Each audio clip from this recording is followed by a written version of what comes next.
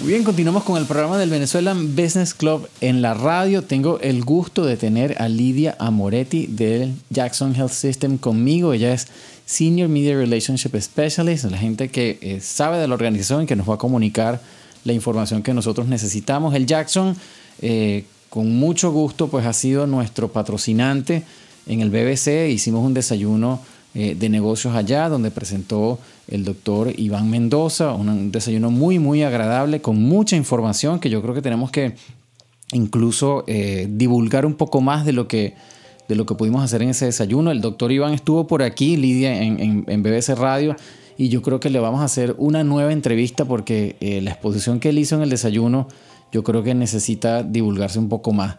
Pero bueno, estamos muy contentos y muy orgullosos, la verdad, de poder trabajar con ustedes, y nuestro objetivo es tratar de comunicar lo más posible a nuestra comunidad pues las cosas que ofrece el Jackson, porque pues todos sabemos que son para beneficio de la comunidad. Así que bienvenida, gracias por tu tiempo, bienvenida al programa del BBC en la radio.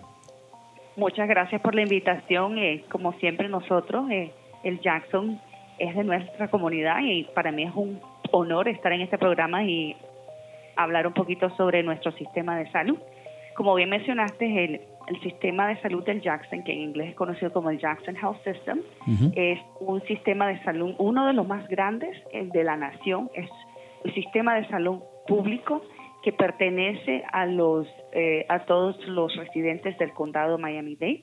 Es como se conocería a lo mejor en algunos otros lugares en Latinoamérica, es un hospital público. Eso quiere decir que nuestra misión es siempre ofrecer servicios médicos de alta calidad a todos los residentes del condado Miami-Dade, no importa la capacidad de ellos de pagar o no. Sean ustedes residentes de Miami-Dade, nosotros siempre tendremos nuestras puertas abiertas para brindarles servicios médicos. Y eso es uno de los mensajes más importantes, creo yo, que podemos dar, porque como todos sabemos, el sistema de salud en los Estados Unidos es complejo.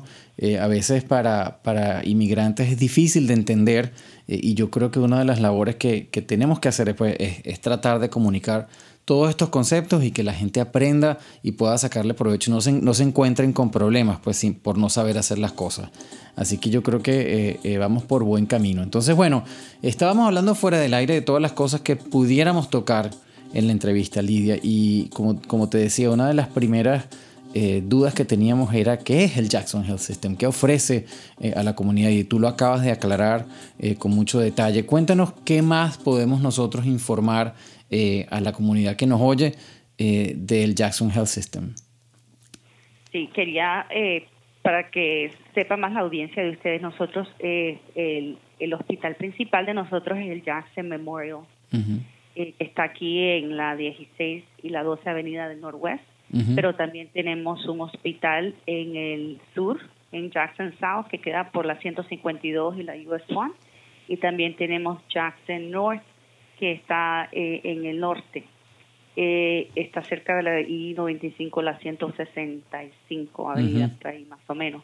El hospital en sí, bueno, aparte de que tengamos esos 3 hospitales principales, y bueno, también tenemos otros hospitales especializados. Algo que muchas personas no saben, tenemos un hospital de niños, Whole Children's Hospital, que no solo es un hospital de niños, sino que también tiene su sala de emergencia. Es un hospital que también ofrece todo tipo de especialidades. Estamos hablando de trasplantes, que es algo que somos uno en lo que se trata de trasplantes. Somos el tercer más grande, el programa más grande, el tercer más grande en la nación. Hacemos trasplantes no solo para adultos, sino para niños. Todo tipo de trasplantes. Hemos en el pasado trasplantado hasta 8 órganos en un niño de 2 años a la misma vez. ¡Wow! Sí, así que es un hospital, es decir, y lo más importante es que estos hospitales que nosotros tenemos pertenecen a nuestra comunidad, ¿no? Y dependemos de nuestra comunidad. Así que ese es el mensaje que yo quiero también mandarles a nuestra comunidad, que hay muchos servicios que tenemos disponibles. Estábamos hablando un poquito cuando estábamos fuera del aire sobre qué tipo de servicios pueden las personas que no tienen seguro médico. Sabemos que, como habías explicado, el cuidado de salud aquí es bien complejo en los Estados Unidos. y a veces da nervios, especialmente si estás recién llegada de Venezuela o de donde seas, de Latinoamérica. Es decir, todos somos inmigrantes, yo soy de Nicaragua.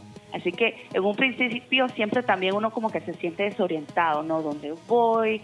No tengo seguro, algunas familias no tienen documentos legales, son ilegales. Pero una cosa que les quiero mencionar es que nosotros tenemos un servicio caritativo. Es una que en español le decimos la tarjeta del Jackson, pero se llama Jackson First. Y más tarde les voy a dar un número donde pueden hacer una cita para empezar todos los documentos, la documentación que necesitan para aplicar, ¿no? O sea, es un programa al que debes aplicar, debes integrarte de alguna forma, como hacer enlistarte, pues, de alguna forma.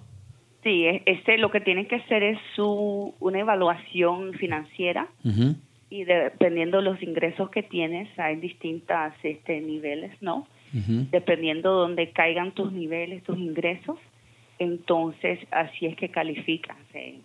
Okay. Es un proceso que obviamente cuando estés con una asesora financiera te puede explicar con más detalles, pero en sí la tarjeta del Jackson o el Jackson First es una tarjeta caritativa que te ayuda a tener acceso médico a los doctores primarios a través de nuestras clínicas o a través de nuestro grupo médico que se llama Jackson Medical Group y te da acceso a toda la red que se llama Jackson. Estamos hablando todas las especialidades.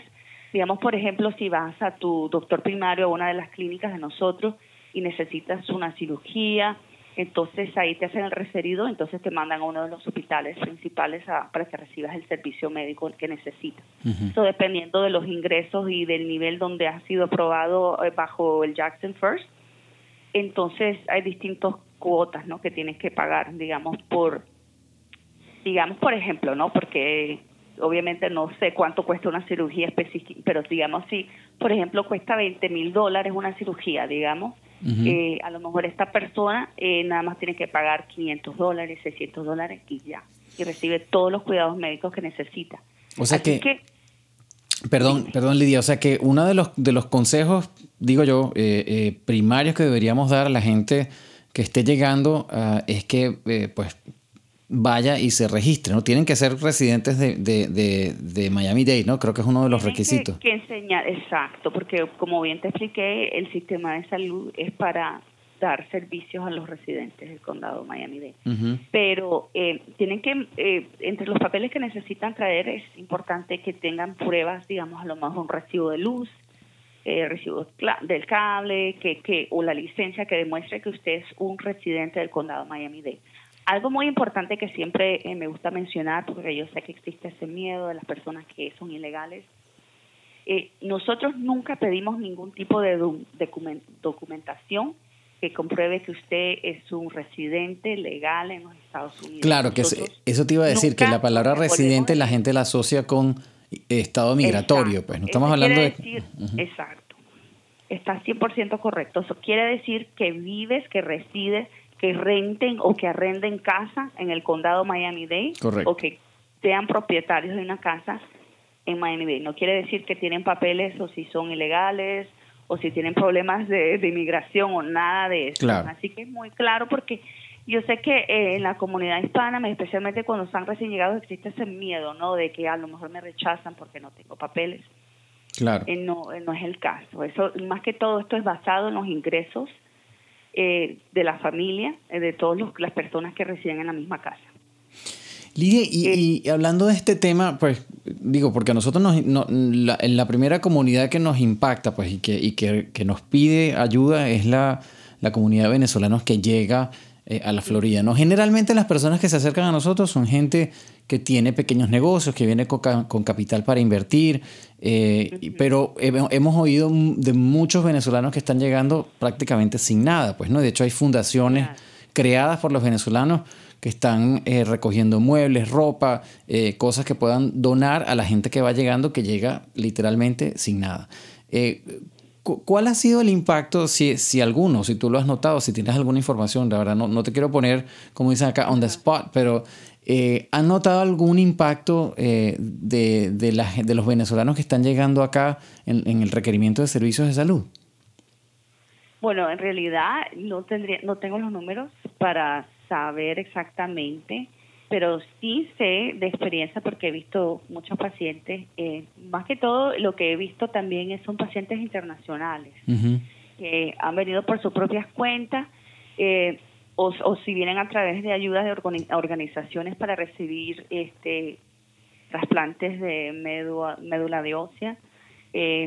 He visto muchos pacientes con cáncer o pacientes que necesitan trasplantes que han llegado a través directamente de Venezuela y que han venido aquí y han recibido servicios, pero en sí, de lo que me habla, sí, no tengo números así, tendría que pedir los números para ver, dependiendo de la nacionalidad, y honestamente no sé si nosotros preguntemos esa pregunta específica. Yo me imagino que sí, porque y una de las cosas que nos explicaron y que tú me explicabas fuera del aire es que también viene pronto un centro en El Doral, ¿no? Y yo creo que ahí van a pues yo creo sentir de primera mano pues la población de venezolanos que está llegando a Miami, supongo, sí.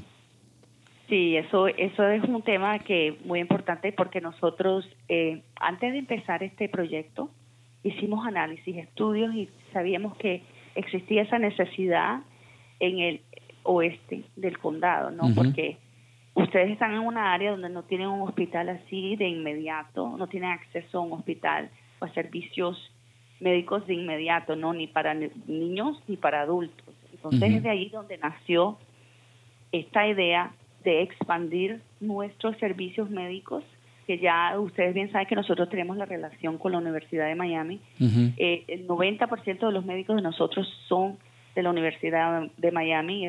Ustedes bien saben que este es un prestigio muy grande con estos médicos. Entonces nosotros queremos dar que las familias del Doral, y no solo las familias del Doral, sino las comunidades que están cercanas del Doral, tengan acceso médico al Jackson, que tengan acceso al Jackson. Entonces el plan es de crear un centro médico que se va a llamar Jackson West Medical Center. Y estamos ya en el proceso de construcción. Compramos ya el terreno ya de hace unos cuantos años y estamos en el proceso de empezar ya a erradicar los edificios, ¿no? Estamos en ese proceso, ya hemos hecho todos los estudios de la tierra, pero el plan es sí, esto va a ser un campo médico que va a albergar un departamento de emergencias para niños y adultos, un centro de diagnósticos e imágenes, clínicas ambulatorias para niños, consultorios médicos, clínicas especializadas para adultos y un hospital de 100 camas. Wow. Aparte de eso, tenemos un plan de abrir un centro de urgencia en esta comunidad, que ustedes bien saben que eso me sucede a mí también, que a veces uno no quiere esperar a una cita con el doctor porque a veces se demoran, no te la dan ahí nomás, y tienes un catarro o te duele la garganta o necesitas algo que te pueden tratar en un centro de urgencia, ¿no? Y ustedes han visto en todas las comunidades ahora. Nosotros tenemos una red ahora de centros de urgencia que se llaman UHealth Jackson Urgent Care. Y tenemos planes de abrir uno en junio del 2018 en El Doral. Va a estar localizado en la 7400 Northwest 104 Avenida. Así que los planes en sí es que... mucho crecimiento, ¿no? Exacto, la comunidad de Doral que tanto necesitamos. Bueno, como te había mencionado también, estamos ahora celebrando nuestro centenario, 100 años de servir a nuestra comunidad. Sí, señor, increíble. Y estamos no solo pensando, celebrando hasta donde hemos llegado, pero estamos planeando para nuestros próximos 100 años. Y esto es parte de nuestro plan de seguir sirviendo y seguir siendo la joya, ¿no?, de nuestra comunidad, porque el hospital en sí, cuando abrió en 1918, era un hospitalito de solo 13 camas. Imagínate. Pero empezó en un momento en que estábamos lidiando en nuestra comunidad con una epidemia de gripe mortal en ese tiempo, y existía esa necesidad de tener un hospital, y es así como que empezó la historia médica de nuestra comunidad en el el condado de Miami-Dade, empezó aquí en el Jackson. Ahora imagínate, crecimos de 13 camas, tenemos más de 2,100 camas. Es decir, hemos crecido demasiado, hemos crecido no solo como hospital, como sistema, y muchas especialidades como te mencioné, trasplante, maternidad, cuidados intensivos neonatales para los bebés que nacen prematuros. Esa unidad es muy reconocida internacionalmente. Hemos tratado familias que los bebés han nacido de 23 semanas de gestación. Estamos hablando 5 meses y medio que normalmente antes no le daban ningún tipo de sobrevivencia, ¿no? Antes decían no tienen, pero ahora estos bebés crecen y pueden tener una oportunidad de vivir normal como otras personas. Claro. Así que existen muchos milagros, hemos visto muchos milagros. Yo tengo me imagino, ustedes tienen que haber pasado por tantas experiencias en lo que es la vida del hospital, y ustedes pues en su vida diaria manejando pacientes y viendo casos deben tener pero miles de historias en el Jackson. No, así es. En el futuro, si quieren, me encantaría conectar a algún paciente en su programa para que cuente. Y así cuando abramos el Doral, cuando abramos Jackson West en Doral, sería interesante que empecemos a escuchar esos testimonios de esas familias que viven en esa área, ¿no? Claro que sí. Cómo el Jackson les ha ayudado. Lidia, quería aprovechar. Dígame. No, quería aprovechar porque, como mencioné, estamos haciendo nuestra celebración de 100 años del centenario. Vamos a tener un evento para el público el 14 de abril. Es un día de diversión para toda la familia. Va a ser el sábado 14 de abril de 10 a 4 de la tarde. Va a ser en History Miami. History Miami queda en la 101 West Flagler calle, la West Flagler Street, en Miami, Florida 33130. Bueno. Queda enfrente de donde está el Miami-Dade County, la comisión, queda enfrente allí, History Miami. Eso es un evento donde vamos a estar celebrando nuestros 100 años. Es un día de diversión familiar, que vamos a tener muchas actividades para los niños.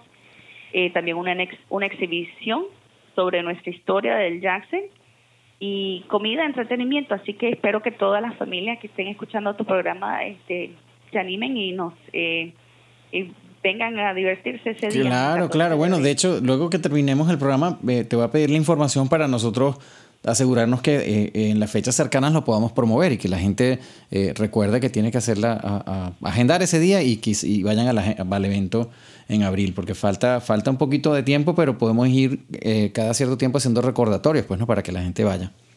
Claro. Lidia, una pregunta. ¿Y cómo ven ustedes, porque ya tenemos que terminar la entrevista, pero cómo ven ustedes el futuro del sistema de salud acá? Porque yo he visto muchas tendencias, sobre todo hay muchas cosas pasando en internet, consultas virtuales y cosas que como que agilizan, o sea, mucha tecnología pues asociada a la salud últimamente. ¿Cómo ven ustedes ese futuro aquí, sobre todo aquí en Miami?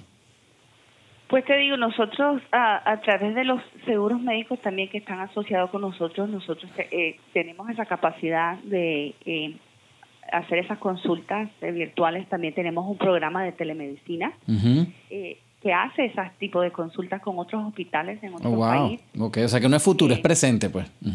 Sí, tenemos años de tener nuestro programa de telemedicina que hace consultas. Digamos, por ejemplo, cuando pasó el incendio en la discoteca en Brasil, no sé si te acuerdas, hace unos cuantos años sucedió eso, y que sufrieron muchas quemaduras. Nuestros expertos del Ryder Trauma Center, del centro de trauma de nosotros, los expertos en quemaduras hicieron muchas consultas a través de este programa. Es un programa que prácticamente se comunican a través de monitores, ¿no? Y cámaras, y ven a los pacientes remotamente y dan un diagnóstico y consejo a los médicos que estaban en Brasil de cómo proceder y qué tipo de tratamiento darle a estos pacientes. Así que, o sea que tienen afiliados pues internacionalmente, no solamente aquí. No, en todo, sí, tenemos afiliación en muchas partes del país. Inclusive también nuestro programa de trasplante, el Miami Transplant Institute, tiene muchos médicos que en otros países, tú sabes, los trasplantes todavía no existen.